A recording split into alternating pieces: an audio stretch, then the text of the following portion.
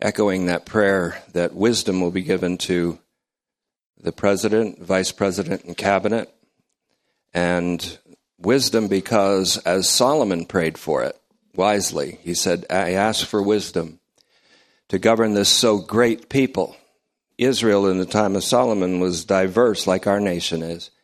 And there's extraordinary wisdom required to govern justly and honorably over a diverse people. So pray that. Paul said we pray this because we want to live lives that are quiet and undisturbed. And if a governmental administration in the United States does, in fact, protect and defend the Constitution per the oath, it then protects us to live our way of life quietly, without disturbance, and without incident. Also, as a pastor, I have to let you know once in a while that I know things about people. And one thing I know is that Tim and Fran Gelimi should be congratulated today on behalf of their daughter, Elena, who marched with the Franklin Regional High School band at the inauguration. Okay, you can.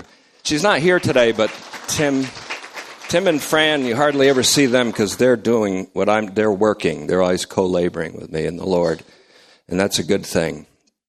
And I appreciate it too. I didn't formally thank all of the co-laborers that are laboring in prayer and in teaching and in all the gifts of helps. And I should probably take a whole day off and do that someday because there's so many to thank and so much gratitude that I have. I also, as you know, we're all family here, so once in a while, this is the only fun I ever have, basically, is outside of my study, and no, I'm only kidding, but I do know things about people. For example, when 1/3 of the Trinity, Claudia, said, is it safe to come Sunday morning in the main auditorium? I think that meant is it safe so I won't say happy birthday to you? Okay, it is. But she shares a birthday with Max, her grandson, a very solid young disciple of the Lord Jesus Christ. And, okay, go ahead. It's family. We're family. We're all family. I resolved not to do this, but I keep getting birds singing in my ear and saying, it's so-and-so's bird. So if you want to hide yours, and Carla, you wanted to hide yours, so Don, let me know when Carla's birthday is. I have to have some light moments because there's a lot of heavy lifting going on in the study. Also, I know Russell Persinger, hiding with your family in a side room somewhere, that it's your birthday too. So, I see you. Better call Paul. All right, we're going to look, now that you're at Galatians and Romans, we're going to look at Matthew 16. Let's keep you on your toes. Matthew 16. Today I want to consider simply the Gospel of Paul as a revelation of Jesus Christ. Our Lord Jesus Christ became as we are, that we might become as he is. And we know that when we see him, we shall be like him, for we will see him as he is. Only God can reveal God. Preachers should know this. We can't reveal God. We can preach the gospel. We can proclaim the gospel of God about his Son. Only God can reveal God properly, distinctly, and definitively. Not creation, God. Only God reveals God. Matthew chapter 16, the famous Caesarea Philippi incident, Matthew 16, verse 16. I'm only going to pick up here. As you know, Jesus had asked them, who do men say that I am, the Son of Man? Who do men say that I, the Son of Man, am? And they gave the various opinions. Jeremiah, John the Baptist, reincarnate, or that prophet, which is closer to the mark. Jesus said to them, but who do you say that I am? Simon Peter responded, you are the Christ, the Son of the living God. Jesus answered him, saying, how happy are you, Simon, son of Jonah? because flesh and blood did not reveal, that's our famous word, apocalypto.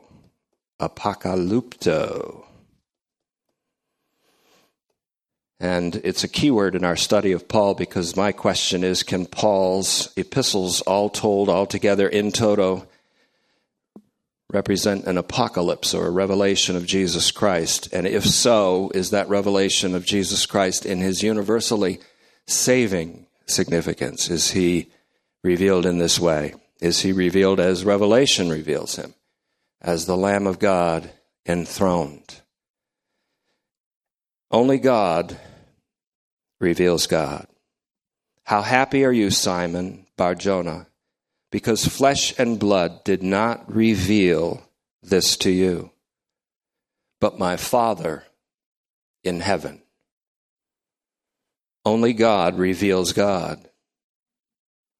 According to John 1:18, no man has ever seen God at any time, but God, only begotten, has revealed him. Only God reveals God. God the Father reveals Jesus as Messiah, the Son of the living God. God the Father reveals God the Son, Jesus himself. Jesus reveals the Father. God reveals the Son, therefore the Son, Jesus, is God. God reveals God, Christ reveals the Father, therefore Christ is God. If you have seen me, he said, you have seen the Father. One of the great conclusions that all the patristic theologians of the first centuries of the church age discovered, including Athanasius, is that only God can reveal God. The Father revealed Jesus. Jesus is God. Jesus reveals God. If you have seen him, you have seen the Father. But even more importantly, if you have seen him lifted up, in John 8:28, you have seen the Father's unrestricted love. You have seen the Father's unrestricted, self-giving love. God's unrestricted love was revealed to the maximum when Jesus was restricted to the maximum on a Roman cross. Now, with that in mind, how happy you are, because flesh and blood did not reveal this to you, but my Father in heaven. With that in mind, Galatians 1, verse 11. This, of course, goes in tandem with our teachings on Wednesday and Thursday, in which we're getting in a fierce engagement with a false gospel. We're getting into the deep engagement with the guts of the exegesis of the Scriptures. And this is supportive of what we've been teaching recently. Galatians chapter 1, verse 11. This is my translation from the original Greek text, as careful as I can do it. Paul is speaking. He says, "For I'm making known to you, brothers and sisters, that the gospel preached by me is not according to man." That word according to, kata, literally means it's not down from man. It wasn't handed down from men. The gospel that I preached, Paul said, is not handed down from men. Because neither did I receive it from a man, nor was I taught it. On the contrary, he says, very strong here, I received it, meaning through a revelation. The verbal form, we'll have it in the noun form now. Apocalypsis. Apocalypsis. I received it by a revelation of Jesus Christ, or through a revelation of Jesus Christ. And then he said this in verse 13, For you have no doubt heard of my conduct in Judaism. That is, while he was still in Judaism as a practice. That is, Judaism is not what does this. It's a particular violent splinter group within it that Paul was operative in, a zealot type group. He says, for you have no doubt heard of my conduct in Judaism, that I was persecuting God's own community.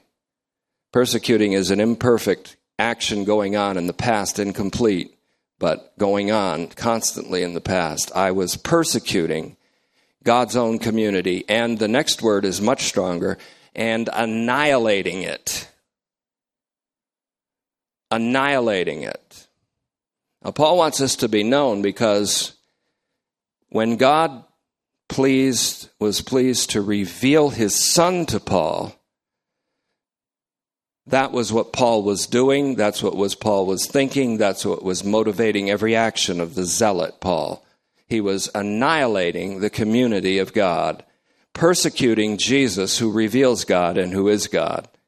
And that's when God said, well, this would be a good time to reveal my Son to Paul. And so Paul's event on the road to Damascus is better called a call than a conversion. God called him. God, in fact, probably said, we better call Paul in the triune meeting of the Trinitarian God. He goes on then to say, and how I advanced, verse 14, in Judaism beyond many contemporaries in my nation, because I was an extreme zealot for the traditions of my ancestors. But when he, who set me apart from my mother's womb, an allusion here to Jeremiah's call, who is the prophet to the nations, Paul's call as an apostle to the Gentiles, when he, who set me apart from my mother's womb and called me by his grace.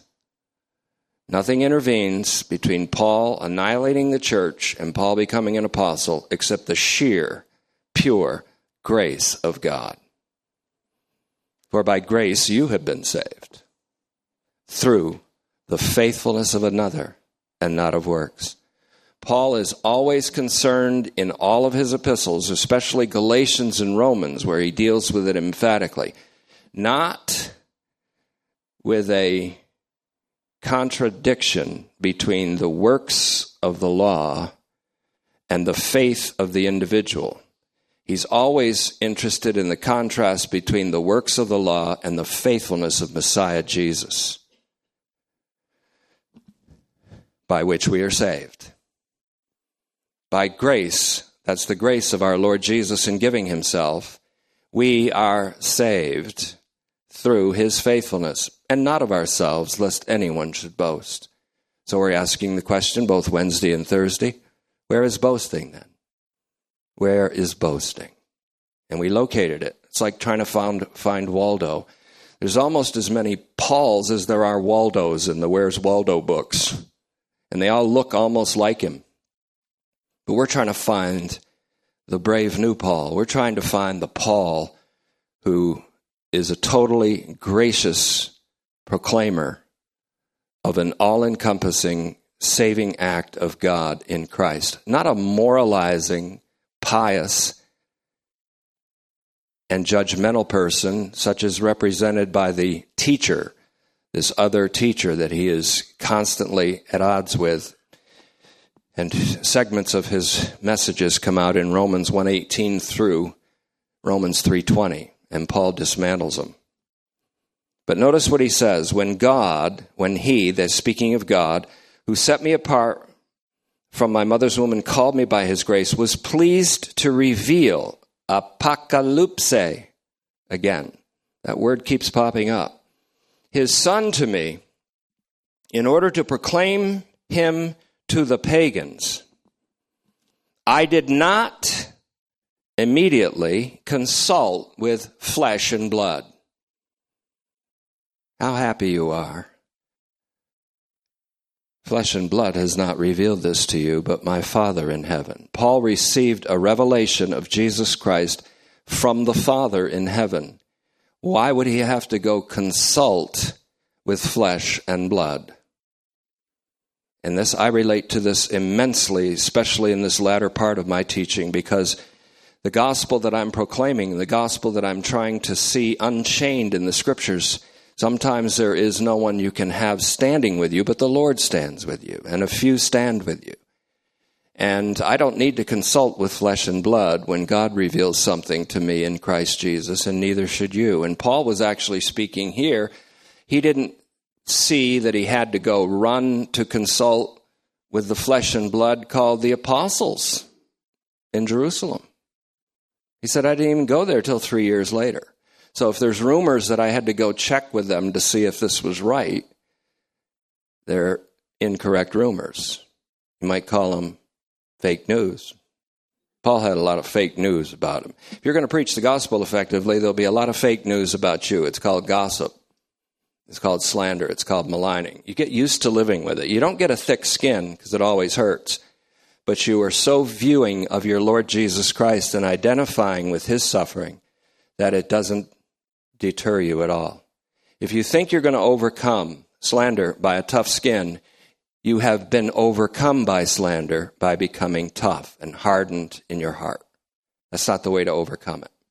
It's to identify with the suffering Messiah, because that's what God has done for us. He has incorporated us into the very trajectory downward of his Son. I have been crucified with Christ. I died with him. I was buried with him. That's the downward trajectory. And also the upward trajectory. We were also raised with him and lifted up and seated with him together in heavenly places. When we say Christ crucified, we don't just mean Christ on a cross. We mean Christ having been crucified after proceeding from eternity as equal to the Father and the Spirit, as being incarnated in a point of time, as living a life of vicarious obedience for all of us, culminating with death, even death by crucifixion. And that Christ having been crucified means Christ now risen and ascended and seated. The saving act of God in Christ includes his incarnation, his life, his passion, his death, his burial, his resurrection, his ascension, and his enthronement. That whole thing is a revelation of God in Christ. It's a saving act of God in Christ, whereby God summarizes everything in all creation, all created reality, in his Son. That's Ephesians 1:10. God's gospel, therefore, can be called a revelation. God's revealing of his Son, and God revealing himself in his Son, and in an all-saving, saving act in Christ. This is the gospel. The Father revealed Jesus. Jesus is God. I did not consult with flesh and blood. What should be indicted here, incidentally, is not Judaism. That's part of the false interpretation of the gospel. Paul isn't indicting Judaism, but his conduct while in Judaism and his particular zeal to preserve its traditions, which led him to persecute the church of God, ironically, because he perceived the church of God as an existential threat to those traditions, as the threat that would wipe out those traditions rather than the fulfillment of them in Messiah Jesus. All those cherished traditions were actually fulfilled in Jesus Christ. He got this later, and he gave us a big 10-4 about it. Romans 10:4. Christ is the fulfillment of Torah to everyone who believes. That is, to all who have faith, they see Christ as the fulfillment of Torah. Paul, outside of faith, but in religion, in a Judaistic system, in a particular violent splinter group of Judaism, did not see, because he wasn't participating with the faithfulness of Jesus Christ. He did not see Jesus as the fulfillment of Torah, but as an existential threat to it. Now, he reaffirmed this in Philippians 3:6. Paul said, with respect to zeal, I persecuted the Messianic community. Then he adds immediately and rather ironically, with respect to the uprightness prescribed by Torah, I was blameless.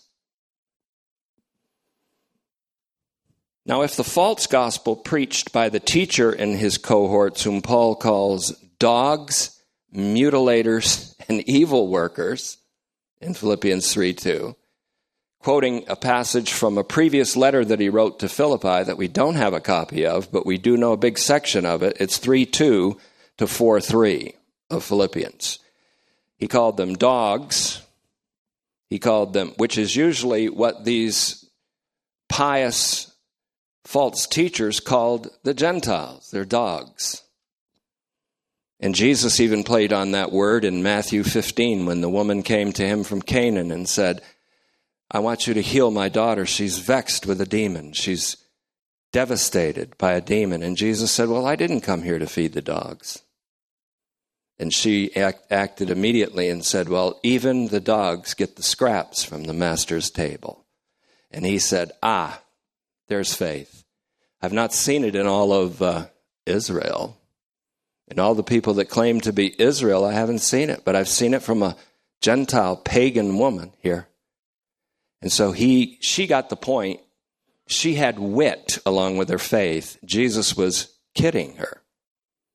And she understood that the Gentiles were going to benefit from what Jesus Christ came to do. That's what Paul's saying in Romans. So if the false gospel preached by the teacher and his cohorts, whom Paul calls dogs, mutilators, and evildoers in Philippians 3:2, if they prescribe uprightness as conformity to the commandments of Torah.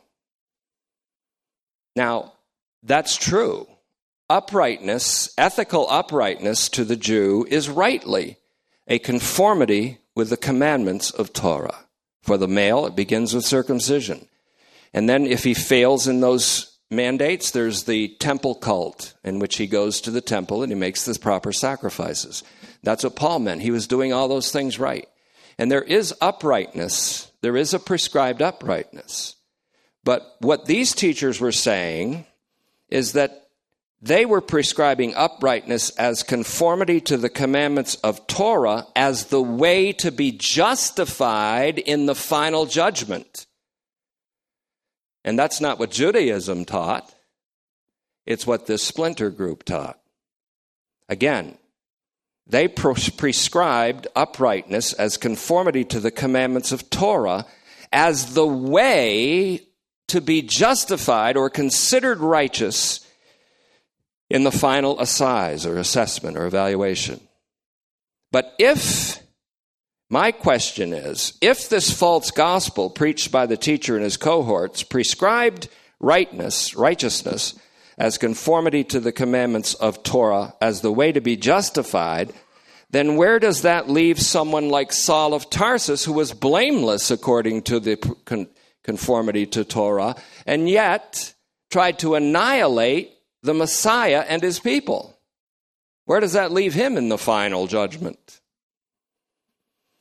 Well, pretty much had it. In other words, to put it in language of today that you might be able to understand, where does that leave someone like Saul of Tarsus, who is blameless according to the law, and yet who lives to make an attempt to repeal and replace the new covenant made in Jesus' blood? That's in effect what he was doing. He was trying to repeal and replace the new covenant made in Jesus' blood. So where does he stand if he's blameless according to the law, but he's persecuting the very people that are in God and in whom God is? Where does that put him in the final judgment? It simply illustrates the point: no flesh shall ever be justified in the sight of God by conformity with the works of the law. That's a quotation of Psalm 143:2, incidentally, an allusion to it. And so this is why Paul says in Romans 2. Now, you can go there if you want, or you can stay in Galatians, because I'm going to go back there for a minute. This is has to be very carefully unfurled before you. That's why I'm being careful in the first phase of this teaching. And incidentally, we have out there a printout of a fragmentary, highly unedited, I warn you in advance, 17th lesson out there, because it summarized the strategy of Paul in Romans, and I think it'll be helpful to you. I'm going to try to do that every few messages. Paul says in Romans 2:25, circumcision indeed has value, he says. He's quoting the teacher. Circumcision indeed has value, but then Paul adds in 2:25 of Romans, if you observe Torah. But if you are a transgressor of Torah, then your circumcision becomes uncircumcision. So if the uncircumcision observes the regulation of Torah, that is, we could say by loving the Lord, as Christians were doing, then is not his uncircumcision considered as circumcision? Indeed, he says in verse 27, someone who is not physically circumcised, but who fulfills Torah, will judge you, teacher, who are a lawbreaker, that is, at the judgment, in spite of having the letter of the law and circumcision. Now, the Jewish teacher that Paul is against says, a Jew is a Jew who is one outwardly through physical circumcision, a male Jew. But Paul says, in reply to him, in verse 28, for a person is not a Jew who is one outwardly, nor is true circumcision something external and physical.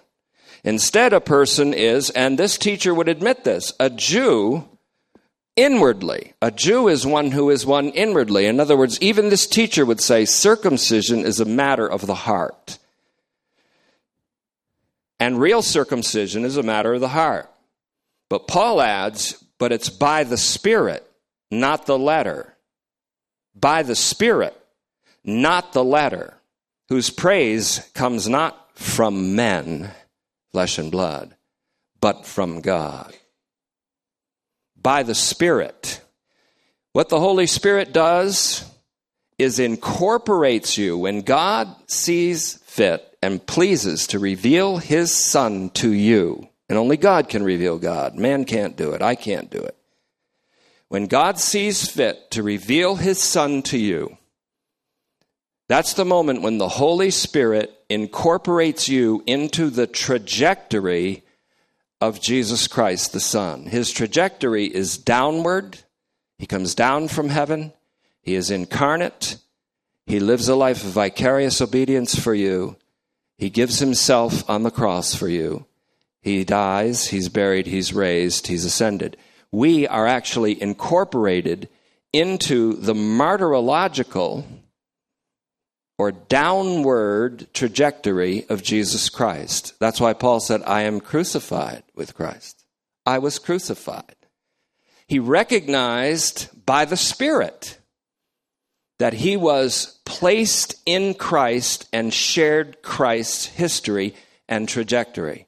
He said in another place in Colossians 3:1, we were raised together with him. In Colossians 2:12, he said we were buried with him. And that means by Spirit baptism. We were also raised up together with him and seated together with him in heavenly places. When God reveals his Son to you, the Spirit incorporates you into the Son's whole trajectory. He became as we are, that we might become as he is. So, it's notable that neither Peter nor Paul received the knowledge of Jesus' unique identity from men. Neither will you. Both men received it by a revelation of Jesus Christ given by God the Father. Revelation 1:1. Does this sound familiar to you? The apocalypse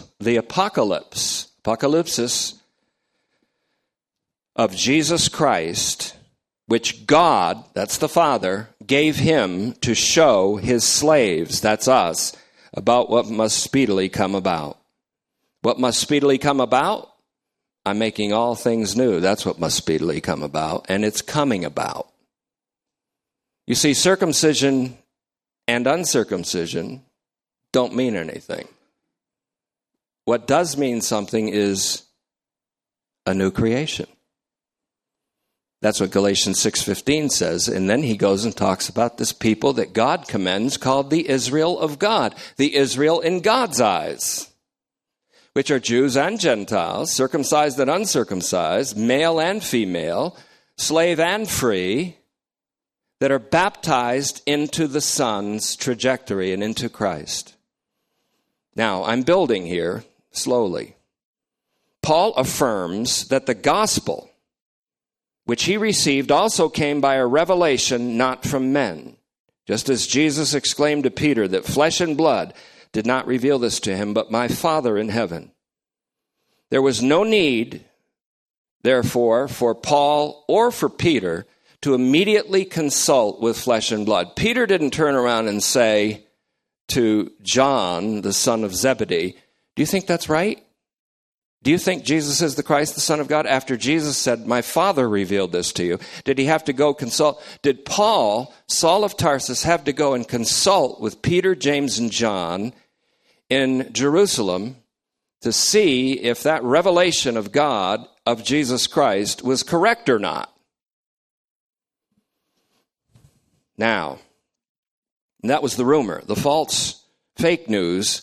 Well, Paul ran up there and he really got the gospel from men. He got it from Peter and he got it from James. Paul says, I didn't even go there for 3 years. And when I did visit Peter, it was for 2 weeks. And we had a great time. We shared, they were co-laborers together. There's people that think that the man Paul's after is Peter. That's absurd. He read him up one side and down the other in Galatians 2:14 and 16. We're going to get there in a minute. But then it was over. So then, Paul had to be a little CEO-ish for a minute there. So this is interesting. In that in Galatians, Paul, with respect to his confrontation with Peter at Antioch, said this. Look at verse 15 of 2. Galatians 2:15. We've been here before, but I want to iron it down a little better here. Iron it out a little. Galatians 2:15. He's still talking to Peter, in my view. This is I stand here in this interpretation. Because he's still talking to Peter, and he says, we. Now remember, Peter was eating with the Gentiles. He realized that Christ was the fulfillment of all the law, that there need not be a separation of Jews from pagans based on kosher laws or table laws. So Peter was rightly and freely eating with the Gentiles until certain entourage came down from Jerusalem and intimidated Peter. So Peter backed off. He stopped eating at the same banqueting tables and stopped fellowshipping. He stopped going to the same restaurants that the pagans went to. He was a hypocrite. It tore it for Paul. Paul was witnessing this thing happening in Antioch, and he was going, what the hell is going on here? And then he saw Barnabas, his own partner, his missionary partner, get caught up in the same thing. He started going with Peter because the intimidation of these Jerusalemites, they were Christians, Jewish Christians, who still held to the kosher laws, and some of them even said you must be circumcised to be saved, according to Acts 15:1. But Peter later takes them on. So he continues to talk to Peter, I think, in verse 15. He says, we, Peter, you and I. Now remember, Peter received this revelation from the Father and didn't need to consult with flesh and blood, and so did Paul. So Paul is, after lambasting him, he's kind of saying, now you, Peter, you and I, we're Jews by nature. We're not pagan sinners. I don't know if they had air quotes back then. I doubt it because they didn't have quotes back then. But he was being a little facetious. He said, we're Jews by nature and not pagan sinners. But then in verse 16, listen carefully to this because this is what the Greek text speaks. But even as we know, even so, he said, even so, even though we're Jews and not Goyim, we're not pagans, even so, we know, oida. We know very well, and don't need to be taught it over again, that no one is justified by works done in conformity with Torah's commandments. That's how I would stretch that out a little bit. Works of the law. It's talking about Torah, the law of Moses. No one is justified by the works done in conformity with Torah's commandments. But listen to this. But through the faithfulness of Jesus Christ. Not through faith in Jesus Christ. We established that very lucidly, I think, in this past week. Because the word is ekpistios used here. It's used, ekpistios is used in Romans 1:17. That's the thesis verse of the gospel.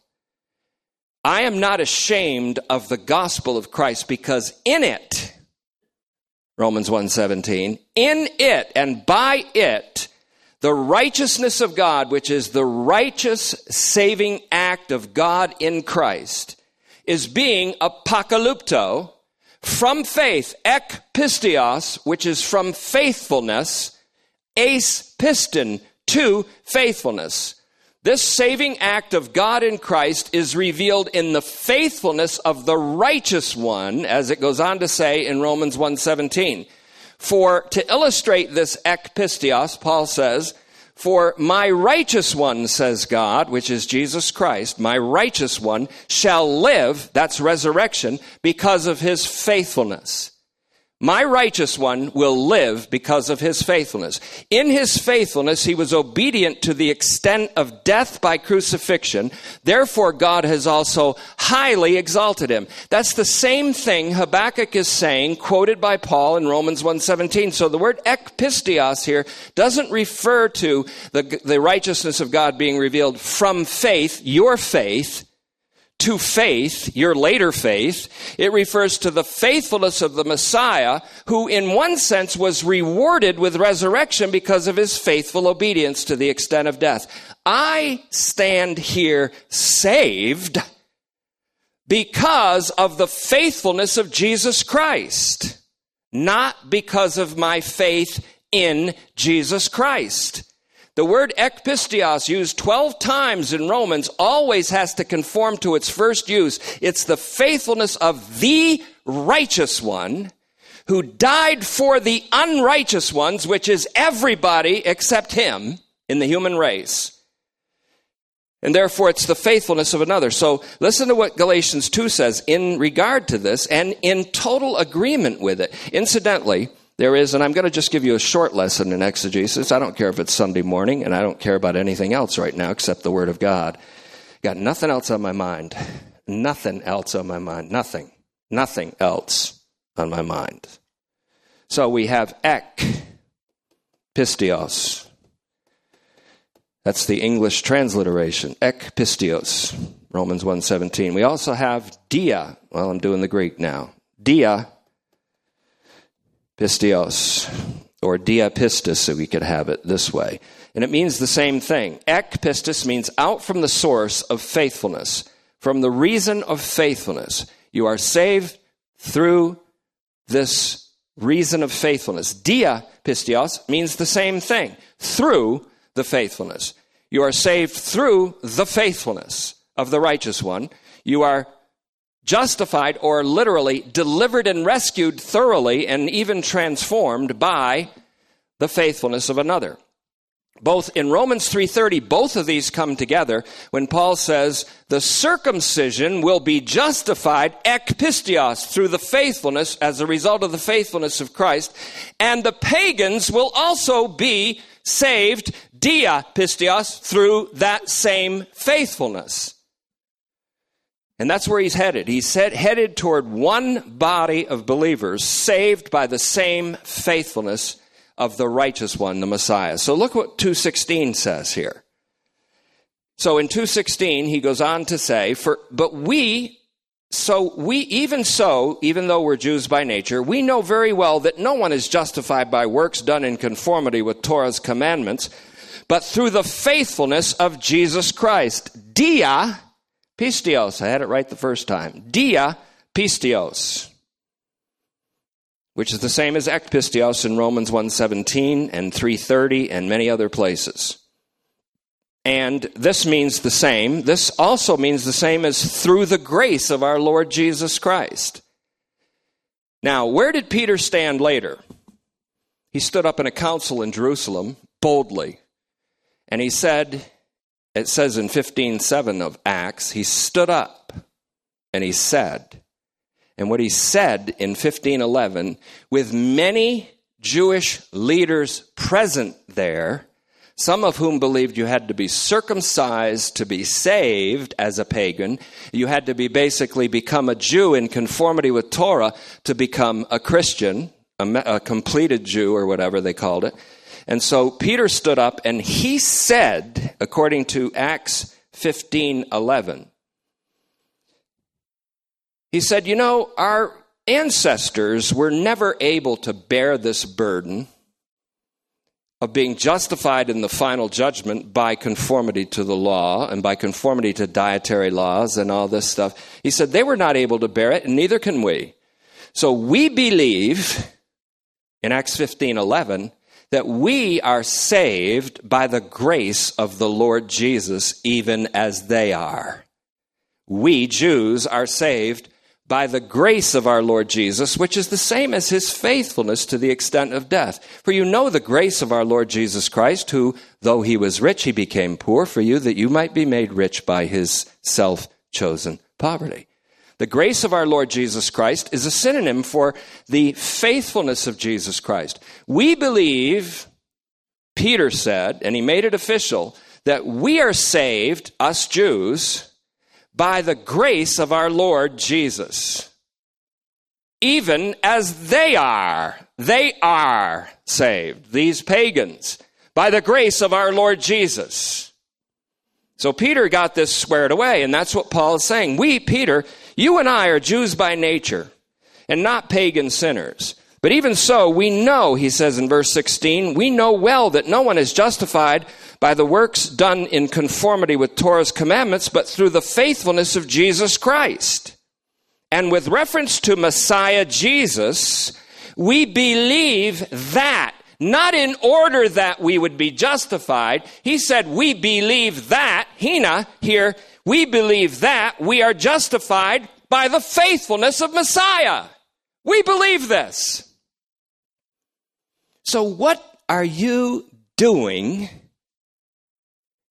attacking the gospel by your actions, by leaving the table with these pagans as if there's some kind of separation between Jews and Gentiles now, and it's made up of dietary laws? Did you forget that Jesus Christ bore that hostility and destroyed the wall of partition that divides us, made up of ordinances of Moses' law? Did you forget that Jesus is our peace? Did you forget that now there's one new man made up of Jew and Gentile, one new humanity? You are acting in accordance with an anti-gospel, even though you know this gospel, that we are justified by the faithfulness of Jesus Christ. He does not say here, we know that we are justified through faith in Christ. He says, we know that we are justified or delivered graciously, unconditionally, by the faithfulness of Jesus Christ. We know that.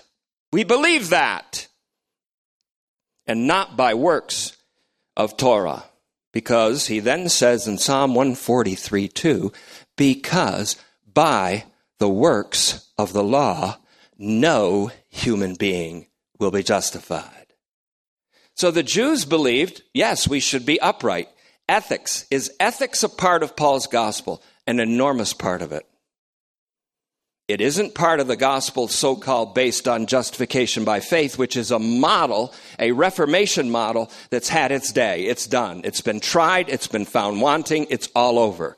It's the faithfulness of Jesus Christ, not the faith of the individual sinner. That's the gospel. And the gospel that we are proclaiming.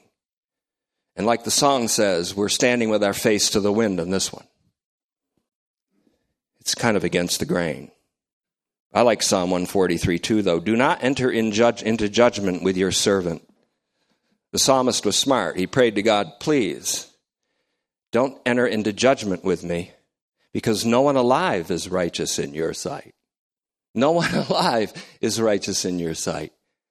So don't enter into judgment with me. So God didn't enter into judgment with you. He sent his Son and delivered him up for us all, and delivered him up for our sins, and raised him up for our deliverance. Justification should better be translated unconditional deliverance, because of the righteous act of God in Christ. So, third gear, no one alive is righteous in your sight. No one, including those who are blameless with respect to Torah observance.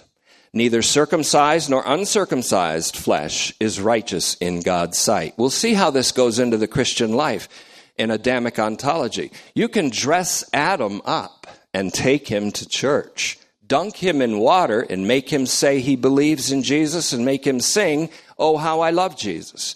You can make Adam dress up, but he's still not what God wants a man to be. The only way that God makes us into what he wants us to be is through participation in his Son's faithfulness, which is by the Spirit, the Spirit, the Spirit. Not by might, yours, nor by power, yours, but by my Spirit, says the Lord. Paul slams that home in Romans 2:29. So neither circumcised nor uncircumcised flesh is righteous in God's sight. Neither circumcision nor uncircumcision avails, means anything soteriologically. But a new creation, that's what means something. A new creation in Christ Jesus. In Christ Jesus is what salvation is. So in 15:7 of Acts, I love this. Read it on your own. There's quite a drama unfolding here. Peter got up and said, says verse 7. Verse 10, now therefore, why are you tempting God by laying on the necks of the disciples that which neither our ancestors nor we are able to bear? That is, by obeying Torah to be justified. On the contrary, he says in verse 11, we believe we are saved through the grace of the Lord Jesus. Dia tes caritas tu kurio Jesus. We believe that we are saved through the grace of our Lord Jesus Christ, just as they are. He doesn't say we believe we are saved through the grace of our Lord Jesus Christ by our faith. He said we believe that we are saved, infinitive, by the grace of our Lord Jesus, even as they are saved. By the grace of our Lord Jesus, his self-giving on the cross, or his faithfulness, his obedience. My righteous one, Jesus Christ, will live by his faithfulness, because he was faithful to the Father for us, as us. He was rewarded with resurrection. We have a reward reckoned to us by grace. In other words, Christ included us all when he rose from the dead. We are saved by his faithfulness. Because God was in Christ reconciling the world to himself, not imputing their trespasses to them. So why do Christians think it is their moralistic duty to go around and tell people about how bad they're sinning? Let's condemn everyone. Better reread Romans 1:18 to 32. And if you're going to bash any particular group in humanity, you better not use that as your verse, because that ain't Paul talking. That's Paul setting up a straw man to knock him down. So then, you can see where some of this stuff's going. On top of this, Paul says, and we'll close with this in Galatians 2:19. Paul said, it was through letting the Torah or the law speak for itself that I died to its traditional legalistic interpretation, says the Christian or the complete Jewish Bible. It was through letting the Torah speak for itself that I died to its traditional legalistic interpretation. so that I might live in direct relationship with God. When the Messiah was executed on the stake as a criminal, I was too. Paul is a man now in Christ.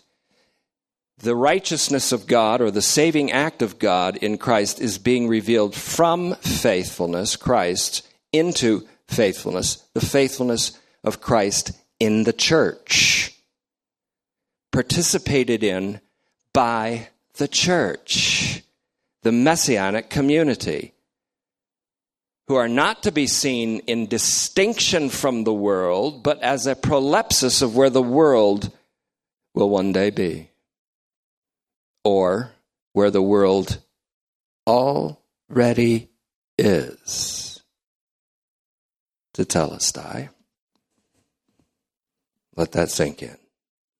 When the Messiah was executed on the stake as a criminal, I was too. So that my proud ego no longer lives, says the Christian, or again, it's the CJB, the Complete Jewish Bible. I'm more and more impressed with this version. But the Messiah lives in me. And the life I now live in my body, I live by the same trusting faithfulness that the Son of God had. Now, I wouldn't put it quite that way, but here is participation. Participation. The life that I now live, I live by the faithfulness of the Son of God. A faithfulness that not only continued to the extent of death, but now continues in the church, in those who have been baptized into him. What an ease comes to us. An easy yoke is now ours. Take my yoke upon you. It's easy. It's light. My burden is light. Because you're participating in my fidelity. So, Messiah lives in me now. And the life I now live in my body, I live by the faithfulness of the Son of God. So the Holy Spirit incorporates us into Christ according to the model of the gospel that supplants this justification by faith model, which mixes up Paul. The justification by faith model, incidentally, announces basically that Paul was confused, that he was incoherent. And so Paul has been actually rejected by a lot of the scholarly community, because if you look at Romans and he says things like, if you strive for mortality and incorruptibility, God will reward you with eternal life. And then he turns around and says, there's none that seeks after God, and we're justified by the faithfulness of Messiah. You can't say both of those things and be rational, coherent, or mentally stable. And so we've found out that what Paul is not doing is saying both of those things. He's saying one of those things out of the mouth of a false teacher, and he's saying the other out of his own mouth, which is a pure, unadulterated, unconditional, covenantal salvation in Christ Jesus, which I am arguing and will argue successfully, that it is a revelation of Jesus Christ in his universally redemptive significance in Paul's gospel. Paul also called his gospel a mystery. The mystery, not the mystery of the gospel, the mystery which is the gospel. And what mystery is that? The mystery of God's will to sum up everything in Christ, in the heavens and on earth. Because by the peace that was made through the blood of Christ's cross, God reconciles everything in the heavens and on earth, visible and invisible, in him. The Holy Spirit incorporates us into Christ, and when he does, he incorporates us into the downward and upward trajectories of Christ. So when Christ was crucified, so was I. When Christ was buried, so was I. Were you there when they crucified my Lord? Was I there? I was in him. Were you there when they laid him to rest in the tomb, dead? Yeah. Was I there? I was in him. Were you there when he rose from the dead gloriously and stood among his people again? Was I there? I was in him. Were you there when he ascended and rose and ascended to the highest place of heaven and sat down? Was I there? I was in him. And so were you, raised up together with him and seated together with him in the heavenly places, where once the Elohim sat. All right? After Paul There's nothing else to be said in the Scripture. Paul's gospel is about the saving act of God in Christ being unveiled from faithfulness, Christ's, to faithfulness, Christ's, corporately. From faithfulness, Christ's, individually, as the man Christ Jesus. To faithfulness, eis pistis, to faithfulness of Christ in the church, participated in by the church. Faith is never in Paul. And we'll demonstrate it by a raw entanglement with the Greek guts of the text. Paul never makes your personal faith, the personal faith of the individual or the personal faith of humankind, the means of appropriating for oneself salvation. He always and without exception makes the appropriation of salvation connected to the faithfulness of Jesus Christ and calls our faith a means of assurance of things hoped for. And that's where we begin to boast. We boast in the hope of sharing the glory of God, and we boast in our difficulties. That's where boasting is now. So finally, in Christ, we are the new creation. Because the gospel received by Paul, by a revelation of Jesus Christ by God the Father, we must say that Paul's gospel, therefore, is a revelation. In fact, Paul's gospel ultimately becomes a revelation of God in Christ reconciling the world, and of all created reality in Jesus Christ. So to say, as I will commemorate tomorrow, January 23rd, 2017, the 45th anniversary of when this became revealed to me, because God was pleased to reveal it to me then, in 72. I will contemplate again that reality is Jesus, means that all created reality is summed up in him. And therefore, all creation is redeemed by him. And though that's inaugurated, it's not yet completed, because all creation urgently waits and groans in anticipation of the day of the revelation, the apocalypse of the sons of God. For that triggers the liberation of all of creation. It's going to change. People say, so-and-so changed my life. What's that mean? They could have changed it for the worse. So-and-so changed my life. Well, really? Oh, yeah, they hurt me. This will change your life in the sense of your perspective toward all mankind will change radically. For you will see that one died for all, therefore all died. You will see a world already reconciled to God in Christ. There's no room for ressentiment, which is motivating so many today. The hatred, the irrational, vicious hatred that motivates people on both sides of the political spectrum today. The problems that are destroying our nation are not policies on the left versus policies on the right, but the hateful antipathy that fragments and polarizes this nation. That's what's killing it. And the root is ressentiment. That is going to be uprooted in all who receive this gospel. Thank you, Father, for this opportunity. We pray that you'll grant us wisdom to be able to discern what is the truth of this gospel, and to be able to discern also the false gospels that raise their ugly heads against it, that have to do with human merit and human conditions and self-centered, self-interested man. We thank you, Father, that we can look to Jesus Christ and believe in a gospel that indicates to us very clearly that our salvation is due to the faithfulness of Jesus Christ for us.